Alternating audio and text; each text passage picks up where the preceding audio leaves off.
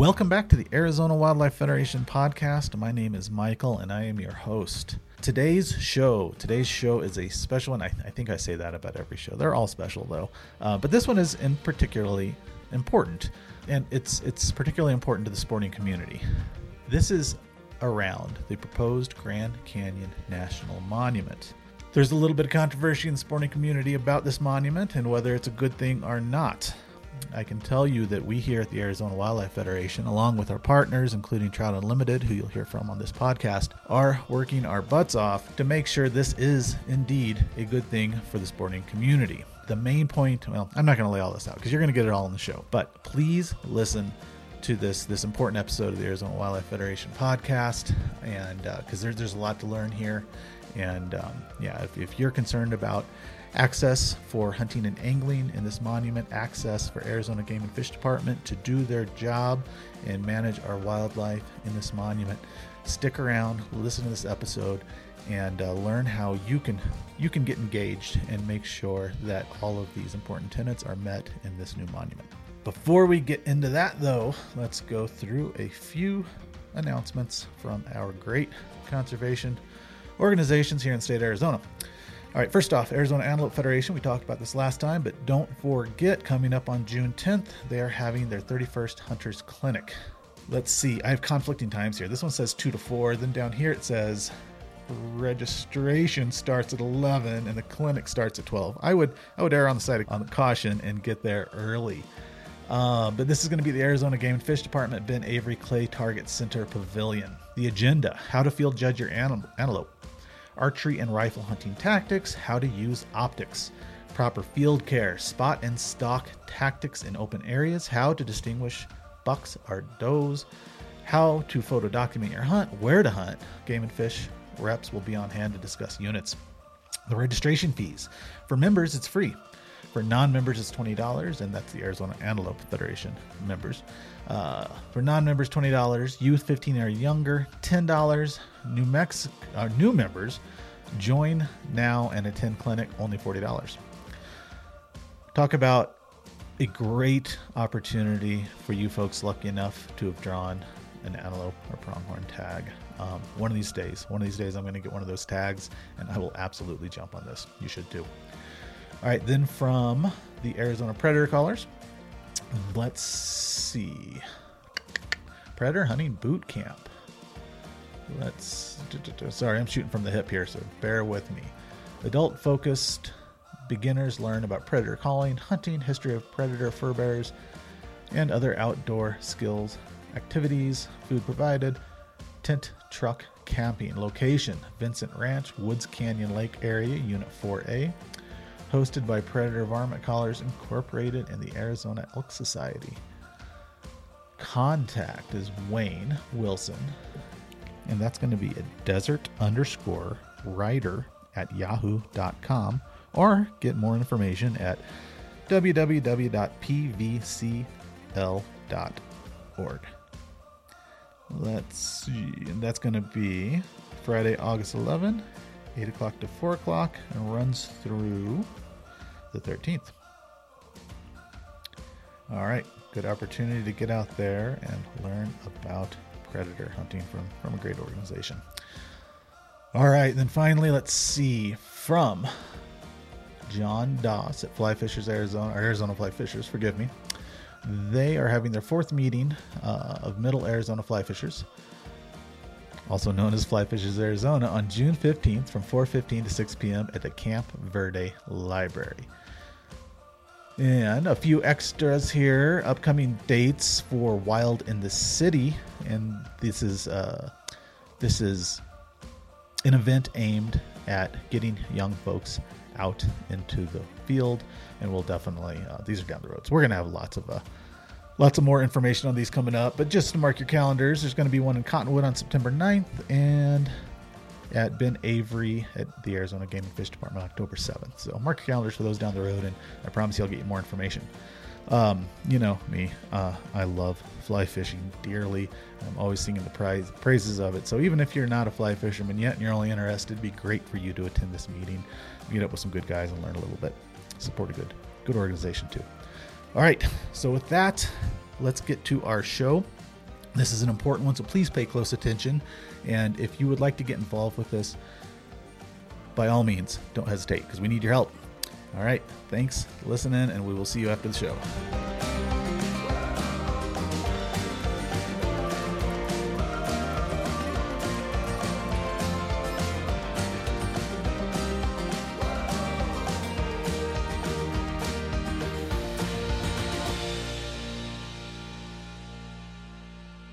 All right, today we are breaking from the mold of our typical podcast. Usually we try to keep things light. We stay away from the hardcore advocacy work that we do in the Arizona Wildlife Federation. But with that said, some of these bigger campaigns, especially when it's important to get facts out there to the general public, this is a good way to reach you guys. So we're breaking the mold here, and we're going to talk about the proposed Grand Canyon National Monument. And to do that with me here today, I've got my boss, Scott Garlid, and I've got Nate Reese of Trout Unlimited. So let's start with some brief introductions from you fellas. Scott, you want to take the lead? Sure. Thanks, Michael. I'm Scott Garlid. I'm the executive director of the Arizona Wildlife Federation. And for those that don't know about AWF, or the Arizona Wildlife Federation, we're the oldest conservation organization in the state. We're celebrating our 100-year birthday this year. We were originally set up by Aldo Leopold. Some people might recognize that name, so we like to brag about that kind of stuff. We've got about 60% of our members are sportsmen or sportswomen, and about the remaining 40% or so are people who love camping, hiking, wildlife watching, outdoor photography, etc. And so we're always trying to bring people together for the common interests that we've got about the outdoors and outdoor recreation in the state. Awesome. Thanks, Scott. And yeah, if folks want to expand on that and learn more about the work that Arizona Wildlife Federation does and our history, they can go back to our very first episode and listen to all about that. Nate, how about you? Yeah, well, thanks for having me, Michael. My name is Nathan Reese. I'm the public lands coordinator for Trout Unlimited here in Arizona. And Trout Unlimited, nationwide, we're a cold water conservation organization. Here in Arizona, we focus on restoration projects, state and federal policy pertaining to public lands. And as of a new employee starting in about a month or so, an R3 engagement position. So doing more community fishing events and working more on that R3, reactivate, retain. Reinvigorate. No, it's the R3 program. Everyone knows the R3 program, but yeah, we're getting more staff capacity there as well. So just exciting things for TU in Arizona. Yeah, you're awesome. Right. Recruit, retain, and reactivate. I always think the reactivate is reinvigorate for old guys like me. To learn more about Trout Unlimited nationally and locally here in Arizona and the work they do, they can go back. I don't know what episode number it was, but a few episodes back where we had Nate and Jim Walker on from Trout Unlimited that told you all about the organization and the work they do. And as long as I'm on a roll here, when it comes to R3, we have an episode for that too. Way back in the beginning, I think it's number 2 or number 3, did a great R3 episode with Doug Burt from Arizona Game and Fish and Jess Warner from National Wild Turkey Federation. So all great episodes. I encourage folks that haven't listened to those to go check them out. All right, today we're here to talk about this proposed Grand Canyon National Monument. It's a little bit controversial, but let's start with some foundational facts and some history behind this. Can one of you two help me pronounce the name of this proposed new monument? I'll do my best, Michael. I'm not sure I'll do it justice, but it's the Baaj Nwaavjo Kukveni Grand Canyon National Monument, which Excellent I'm sure job, will get Scott. shortened to something else or come up with an acronym to describe, but I'm pretty sure that's close to how you pronounce it. All right. And for folks listening, that two-part name comes from the Havasupai and the Hopi. And the first part translates to where tribes roam from the Havasupai, and the second part means our footprints from the Hopi tribe. Protections from uranium mining in the greater Grand Canyon region have been attempted a few times. Can one of you guys delve into a little bit of that history and tell me what's happened before and why maybe it's not worked?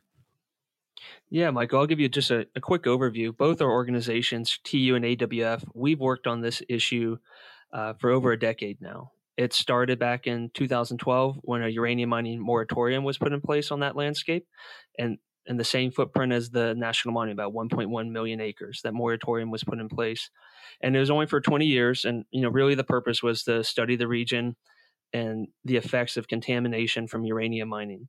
And funding was allocated to USGS, and it was pulled only after a couple years. Funding was allocated to a different program, but just in that couple years, they did document springs and seeps that contain uranium mining levels, concentration levels above EPA standards, and they were linked to uranium sites up to 15 miles away. So it just proves that the water table up there and the watershed is just really complex and interconnected, and something that our scientists and mining companies don't completely understand the ramifications of our actions. And so this is why both our groups have been involved in this from the beginning, is the wildlife and contamination perspective. To get more permanent forms of protection, we've started to move forward with legislation through Congress. We've worked on that, essentially since 2012, and have just been gridlocked in Congress. We've had bills pass the House. We've had them introduced in the Senate. We've gotten markup hearings in the Senate. But, like a lot of things in Congress, it's gridlocked. It can't pass. So now we see an opportunity to pivot to a national monument, and that's what we've done. And really, the reason why is to protect this region from uranium mining. I think we should probably add one part of the history there, Michael, that Nate didn't mention, which was in 2016, there was an attempt at a national monument. But that one, instead of being tribally led, was really led by some of the environmental groups. And it was kind of exclusive to the environmental groups. And the footprint was much larger than the withdrawal area that Nate mentioned. So instead of this 1.1 million acres, it was 1.8 or almost 1.9 million acres. And specifically, it included the North Kaibab Ranger District.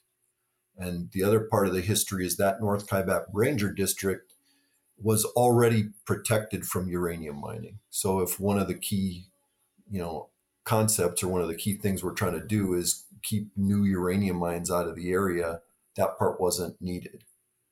So I think you were getting to kind of what some of the controversies are. And at that point in time, well, we can talk more about that or wherever you want to go. I'll just pause there and we can come back to a little bit more history on that monument. Gotcha.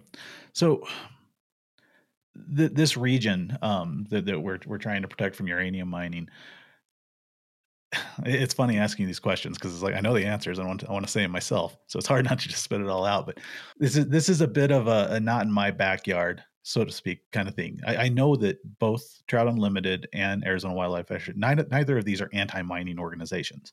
We recognize that mining is critical to living the comfortable lives that we all live. So we're not anti-mining, but why is it important that in this specific region we protect it from uranium mining? Yeah, for sure. I think this is a case where it's not in my backyard, meaning my backyard being Arizona. Because like you said, Michael, we're not anti-mining. We're not even anti-uranium mining.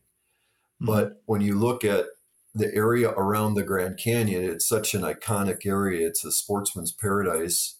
We just don't want to risk uranium mining up there when we don't have to. There's other places to get it, and the country doesn't need it there. So yeah, to be totally honest, it is about not in my backyard. But if I'm king for a day and you tell me that I can mine for uranium with some even small risk of contamination, but there is some known contamination, Nate referred to that earlier, around the Grand Canyon, or I can do it in some place where we've got other mining like Wyoming or Utah or even a little bit in New Mexico, where it's easier to get, it's cheaper to get, and the risk of contamination isn't putting a place as pristine as the Grand Canyon at risk.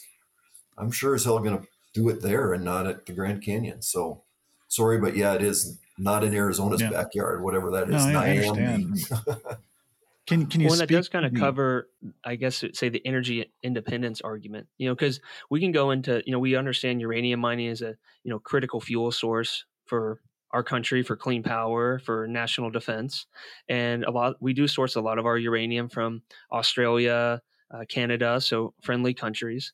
But there's also places in the United States that we can get it as well, and that just have less risk and less ramifications to the environment. Yeah. Can one of you speak to the economic inequalities between uranium mining and the outdoor recreation economy in that region? Let me take a shot at that one. I can't tell you exact numbers, but I can give you some kind of anecdotal evidence. We were Michael and Nate. You were both in DC, and I was with you guys, and we had Jason Costello from Canyon Coolers, which is a small company in Flagstaff, actually a growing company. And it was interesting because as we were like decompressing from this crazy DC stuff that none of us particularly care to do, but kind of have to do, we're talking to Jason, and it was really clear that the impact of his business alone, is many times larger than the entire uranium mining impact to northern Arizona. So that's just kind of one example, but you could count it in terms of number of raft trips down the Grand Canyon. You could count it in terms of the businesses like his or Catula that sells crampons, or any of the outdoor recreation businesses that support northern Arizona. You could count it in terms of, the impact of mule deer hunting alone on the North Rim.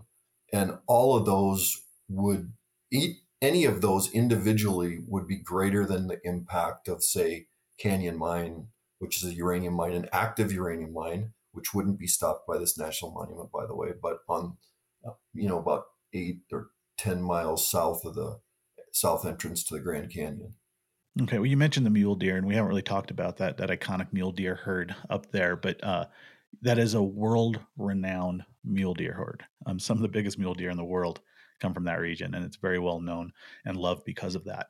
So this is a very important region to the sporting community. So seeing how, and to kind of summarize, this region is far too valuable from many angles to risk further uranium mining, and also development, whether that be wind energy or solar energy. These are all things that would have a huge impact on that landscape, on that mule deer herd, and on the people that live there as well. So being that the case, that this monument would protect against all of these things that we don't want impacting this region, why is this a controversial subject, primarily in the sporting community? I think I'll take a stab at it, Michael. I think it's controversial just because of the politics at play. We see this as a great solution, and I think it comes down to our perception of national monuments. Some groups or some individuals see a national monument as federal government overreach and maybe a slippery slope to more federal regulation. I guess where we see it as a way to protect our area and a useful tool in our toolbox. As you guys both know, national monuments are a great way to protect landscapes, but still allow for multi-use. And so hunting, fishing, outdoor recreation, grazing, everything can still be had on the multi-use purpose of public lands can still be had with a national monument, but take away some of those, more destructive tendencies that can happen to our public land, like uranium mining. So it can be a kind of case by case basis. Everything's written into the management plan. And I guess it just comes down to perception, to answer your question, Michael.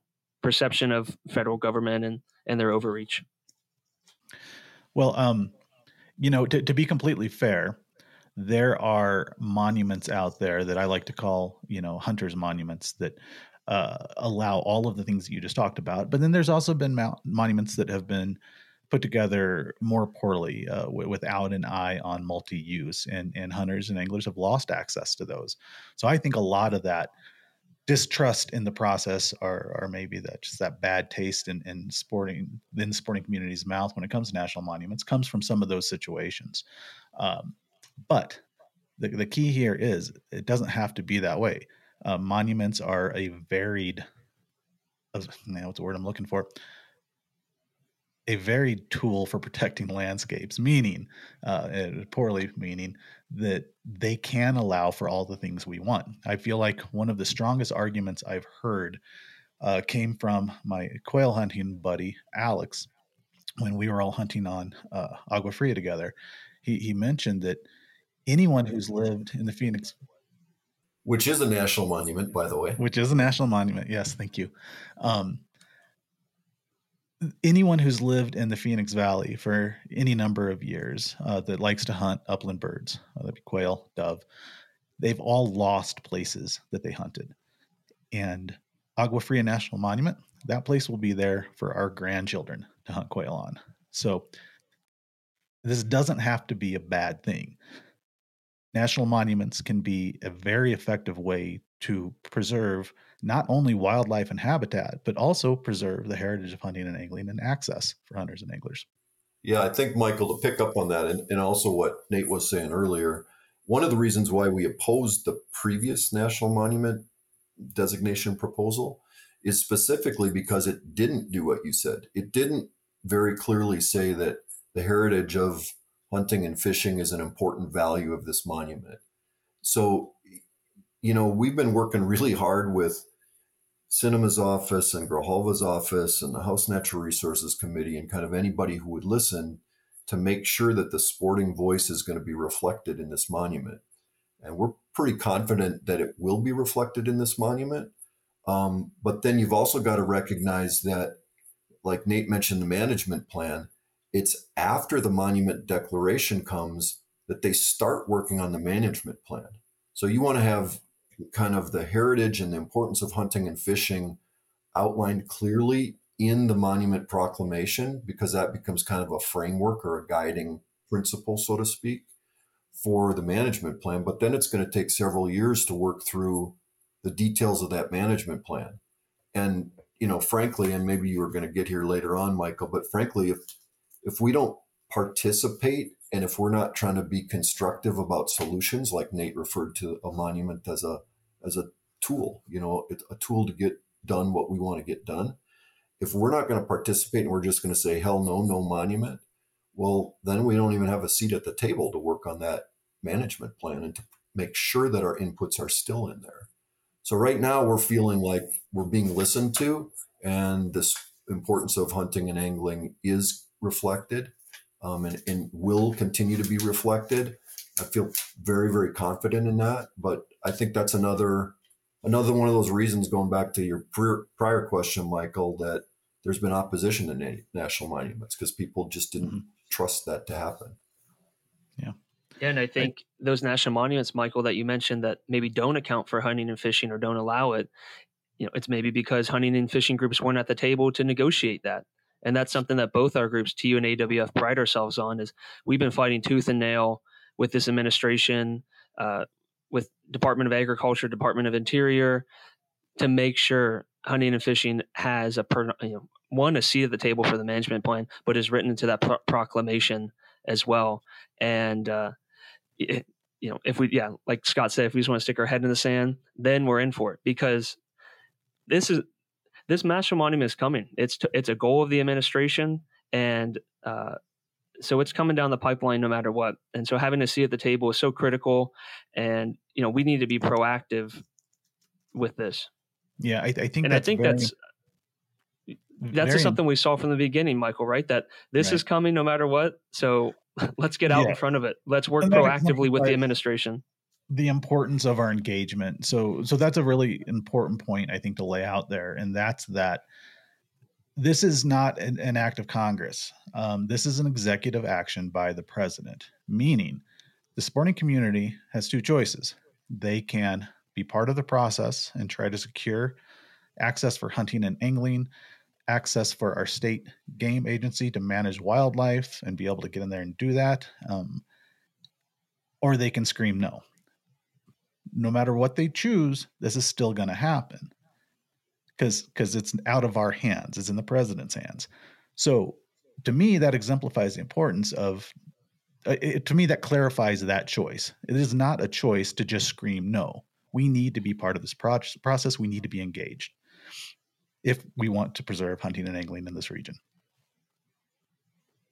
So well said. And the hunting and angling voice is, dwindling, right? We know the amount of groups and the amount of participation is dwindling across the country. And so it's important now more than ever to stand up and be unified, right? I think this national monument maybe has split apart some conservation groups in Arizona or hook and bull groups in Arizona, but it's important to be unified on this because our voice is getting, a little smaller, and we need to come together to make our voice as loud as possible with this administration and just be grateful. I'm grateful too that they're at least wanting to listen to us.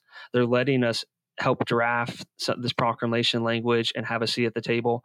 So I'm grateful for that. But if we start to go against each other and send conflicting messages, I think that's where we can shoot ourselves in the foot, frankly. Yeah, I would agree. Well, can we lay out, or can you gentlemen lay out some of the steps and things that we've worked on, us, Trout Unlimited, Arizona Wildlife Federation, and some other partners in this process? What kind of work have we done to make sure that this works for the sporting community? Whether that be monument size, inclusion of particular language in the legislation, relationships that we've developed and maintained. I'll maybe start on that one, Michael. I think the biggest thing we've done, and something we've successfully done, is we've convinced the senators from Arizona and the other people who would be supporting it that the smaller footprint, the existing mineral withdrawal, is the right size, and that it should not include that North Kaibab Ranger District or the North Kaibab Game Preserve, depending on how you refer to it. And I think that alone is a big change. And going back to 2016, there were 6 or 7, maybe even 8 different sporting groups that got together and proposed that as an alternative monument with hunting and fishing in mind. And it just kind of ran out of time with that particular administration at the time. But I think that probably had a pretty good chance at that point in time. So the biggest thing that we've done is we've made sure that the size doesn't exceed what's currently withdrawn from uranium mining. The second thing that we've done is we've made sure that other multiple use is still allowed. So all forms of outdoor recreation, for sure, hunting and fishing, but even grazing and even timber and other things that maybe some of the environmental groups would want to see stopped, all of that is still allowed. So essentially this national monument boils down to permanently you won't be able to drill new uranium mines in the area. And I think that's been another key win for us. And the way we've done it, as we mentioned before, we've been doing it's primarily with those decision makers and those politicians that are in DC. And we've been providing language to the monument bill that will come in ultimately into the management plan that assures that the Game and Fish Department has the same authority to manage wildlife that they've always had, that they've got access to do their job. Yeah, and I'll add quickly, I think that's another controversial topic, right, Michael? Or maybe some information is getting thrown around that, Game and Fish won't have jurisdictional access to manage wildlife within a national monument footprint. And that's just frankly not true. And that's one thing that both our groups have worked to specifically write into the language of this national monument and will continue to advocate for moving forward with the development of the management plan. But we've kind of been the glue to bring Game and Fish, DOI, DOA, the president, all together on this and amplify the voice that, yes, Game and Fish needs to have access. It's kind of a no-brainer for this to get any sort of positive traction in the state. And, that's been reflected in the language. So I think that is a big win for us. Yeah. I'll throw it out there as well, though. We're not alone in this wanting sporting access. The tribes want this as well. And this is a tribal-led monument push. Yeah, that's right, for sure. It's not just a selfish endeavor by the sporting community. This is if we want to preserve land, if we want to protect land, people need to use it. They need to be connected to it, and that's how people are. They harvest their firewood, they hunt, they fish. They're part of that land, and so I think it's important, that this multi-use aspect is included in these monuments because of that. Yeah, and I think it's important to remind ourselves that this is a tribally led effort, and not necessarily a sportsman's led effort. I think if it was up to the sportsman's groups, we'd like to see this protection pass through Congress. But this national monument pivot kind of came to fruition through this administration being tribally led. And we just had to pivot our strategy to accommodate that. I wouldn't say that our groups were one that wanted to push for a national monument, but we pivoted to it and realized that, yes, this administration is going to want to designate this because it is a tribally led national monument. And if we want to see at the table, we have to, show up and advocate. We can't just say no. And just coming back to our point earlier that this is coming down the pipeline. Maybe we didn't want it. We wanted to see it pass legislatively through Congress, but it's coming no matter what. So that's why we're here having these tough conversations with the president's office and DOI, DOA, CEQ, those large governmental entities. Yep. So, Scott, can you lay out? And I know we've kind of like gone over this just in talking, but can you summarize the process that we're going through here? How a piece of land becomes a monument and where we are in that process now? Yeah, so like Nate mentioned, well, I guess we'll start with where we are specifically now. What will happen is Senator Sinema will drop a bill, and it'll be a bill that specifically asks or declares a national monument. Hmm. That bill is not going to go anywhere. Like Nate said, it's not going to get voted on. It's not going to get a committee hearing. It's not going anywhere. All it is it's like, I guess they call it a marker bill. It's something that then President Biden, because he's been asked by the tribes to designate a national monument, will say, okay, that's what I want to do. What's described in that bill is what I want to do. I mean, he'll have some of his words around it, but the bill's going to be, I don't know, 20 pages long or something. And his proclamation will be 3 pages long. So that provides then the framework for the management plan. So after he declares that it's a national monument, it becomes a national monument. Nothing changes in terms of, whether Forest Service or BLM or the Authority of Game and Fish. None of that changes until they have a management plan. But that's the point in time then that they'll start working on the management plan, which will be all the devil in the details that everybody's worried about. In that management plan, they'll have inputs from the tribes. They'll have inputs from probably locally elected officials. They'll have inputs potentially from the sporting community. They'll have inputs from other. They'll have inputs from mining concerns, and those things will define the management plan. And it's supposed to take 2 years. And I think when they do the designation, excuse me, of the monument, they'll say you have to come up with a management plan within 2 years. But sometimes Washington moves pretty slow, and so it'll take longer than that. But until that management plan is in place, nothing will change. And that's when we say we want to have a seat at the table for sportsmen, that's where we want to have a seat at the table. So, speaking directly to the sporting community, why is it vital that we get this done this time around? My take is the first part of the vital is, why is it vital for wildlife? And I think Nate mentioned there's 15 seeps and springs that they've already identified are contaminated. Well, even if you put a sign on it, or even if you put a fence around it, which is going to be impossible anyway, the wildlife can't read the sign and they're going to go under, around, or over the fence. So we know as things get drier and drier, any source of water up there is going to be a magnet for all kinds of wildlife. And Nate and I have walked around Canyon Mine, for example, and looked at that fence, and there's holes where animals get under it. Certainly birds, butterflies, and everything else can go over it. There's tadpoles that are in there that are, I mean, that water is, I can't remember if it's 3 times or 5 times the standard that would be allowable. And then there's going to be other animals that eat those animals and animals that eat those animals. So there's this bioaccumulation, and we don't want that messing with the wildlife that we enjoy up in that region. So I guess just as kind of a reminder, that's why it's so important to us when we're thinking about wildlife. When we say why now, to me, it's because it could go the other direction. It could go 2 other directions, neither of which are particularly good. One is it could go back to nothing, and there could be a ton of mines up there. And if you look at the number of claims, there's a lot of dots on that map. I mean, it would be thousands of acres, if not hundreds of thousands of acres, if all of those were actually developed into mines. And now that really affects things. So it could go backwards that way. The other thing is, it could go backwards to the previous national monument proposal and go back to 1.8 million acres and include the North Kaibab National Forest. And to us, that's not a good solution either. So the reason for why now it's important is because now we've got what we think is a reasonable solution for management of this area. It gets rid of uranium mining. It doesn't go any broader than the existing withdrawal, and we can actually get it done.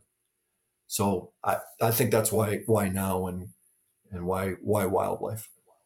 Yeah, and I think why now too, I'll quickly add is just the broad support that we've generated. There's a lot more organization of support now than 2016.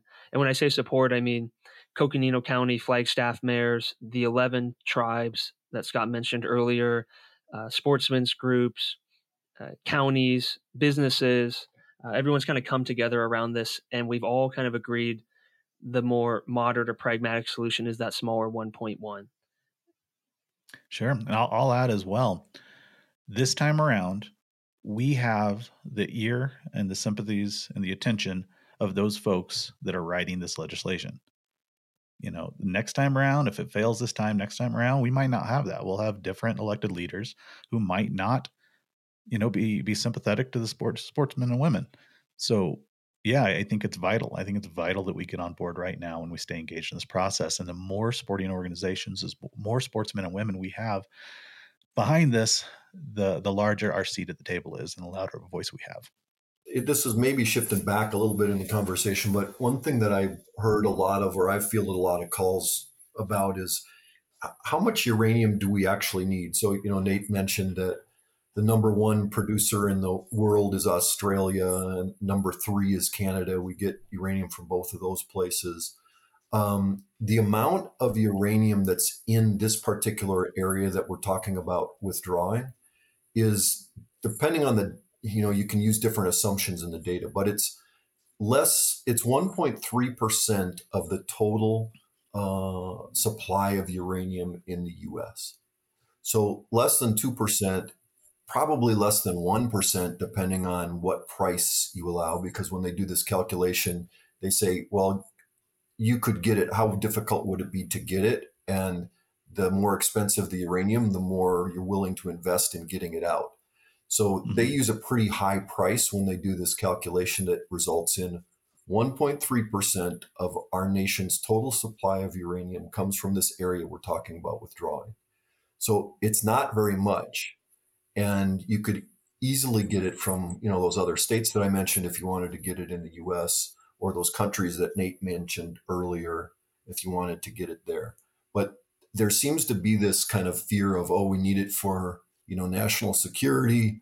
We've actually got a stockpile. The Defense Department has a stockpile, and they've got excess weapon grade uranium. They've got more than enough for the nuclear submarines to take them to 2060, I think it is, even without getting any additional stuff or refining additional stuff.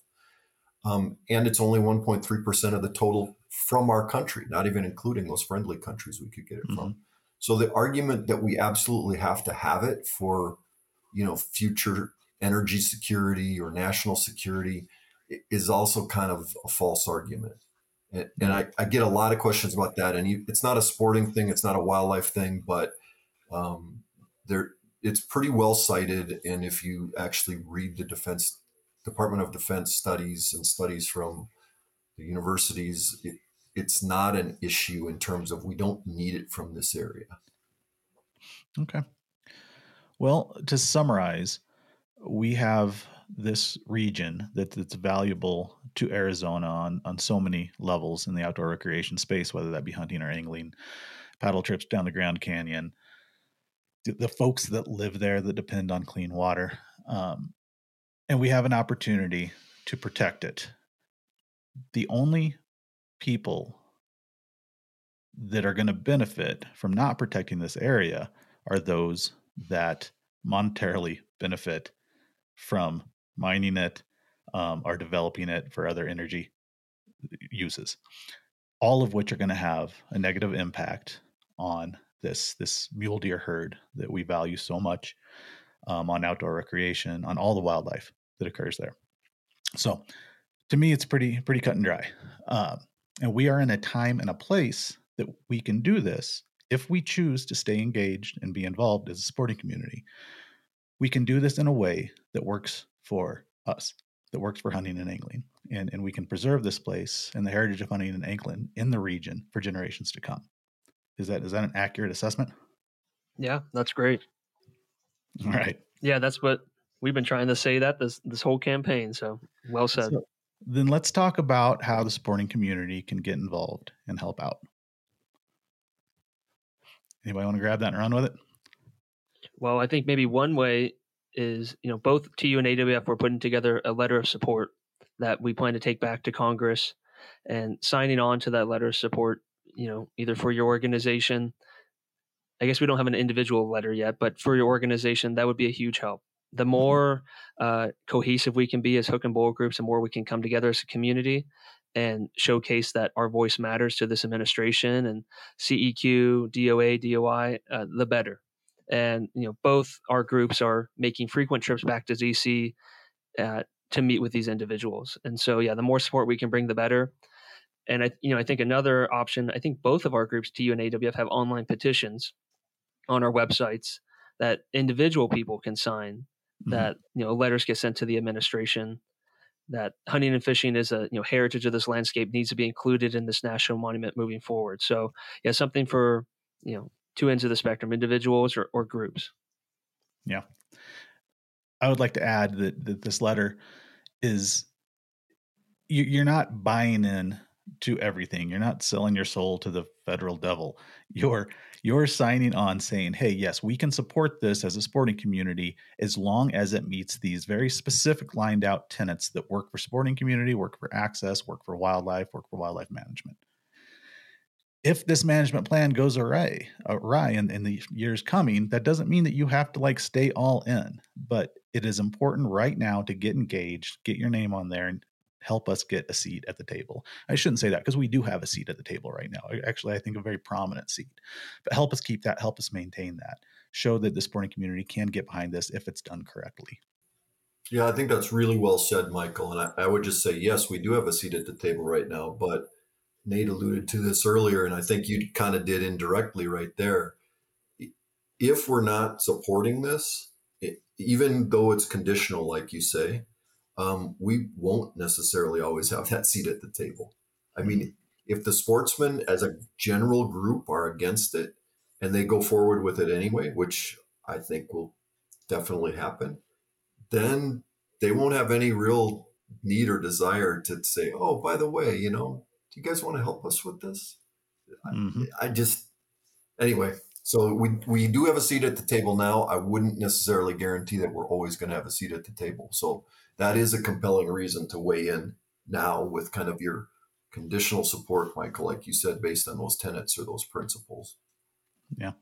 So I would ask listeners, this letter will be out and circulated by the time this podcast is released. So I would ask listeners to engage with whatever sporting organization, whether that be elk, antelope, quail that you support, or trout. Ask about this letter. Voice your concerns. If you think it's smart to opt in and make sure this gets done right, let the leaders of that organization know. So, well, with that, what did we leave out? Michael, can you link in the show notes? Can you link, I would love to our do petitions that, on our landing pages or anything like that? I'm headed out of town. I'm not going to have access to get that done. What I will do, let's see, what can we do there? Maybe you can look on the AWF Instagram, right? Maybe we do an Instagram post on this podcast and link it in the description there. Okay. All right, let's do that. This will get done. This will get done one way or the other. And I would ask folks, while I might not be able to get it in the show notes by the time this podcast is released, keep an eye on Arizona Wildlife Federation's social media. Keep an eye on our website. And you should be able to find that letter in one or both of those places here shortly. And you'll have full access to the full text there and see exactly what we're talking about. Is that reasonable, Scott? Can we do that? Yeah, I think that certainly works. I think the other thing I'd offer is, people can reach out to me personally or to Nate, I'm sure, if they've got questions. Get yourself educated on this. Don't just fall into the camp of all national monuments are bad. I'm not going to, this is a bad thing. Take a look at it, because the more you peel the onion, I think the more you're going to be convinced that this is the best way to go. This is the best path forward. It's good for wildlife in Arizona. And I think those concerns kind of melt away once you start digging into it. And I think that's something that everyone here on the call, we take for granted because this is our job. We work on this every day. So we know those fine details. But your average listener, right? We don't expect you to know the ins and out and every detail of in the history of uranium mining, of national monuments, of legislation that go on in northern Arizona. So yeah, please reach out. I'll give my email, Nathan, Nathan, .Reese, REES, @tu.org. Shoot me an email, and then we can even get on the phone. Any concerns you have. I know information is probably hard to find online. I can direct you to places or help answer any questions. So yeah, like Scott said, just educate yourself and, dive a little deeper on this topic because it is important for Arizona and it is important for sportsmen in Arizona. Awesome. Thanks for that, Nate. And yeah, I always wrap these shows up with some subscript recording, and I always add that in there. So folks know how to get a hold of me at podcast@azwildlife.org. And I'm happy to field those calls as well.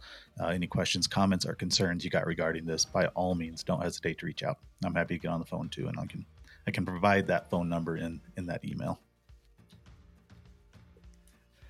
Well, thanks, fellas. I hope this clears things up for folks. And I hope people can get behind this because, it's strike while the iron is hot, as they say. Right now is the time to get involved and the time to get this done. Yeah, we're at some crossroads right now, but maybe in a few months we can come back on and give everyone an update. Yeah, that'd be awesome.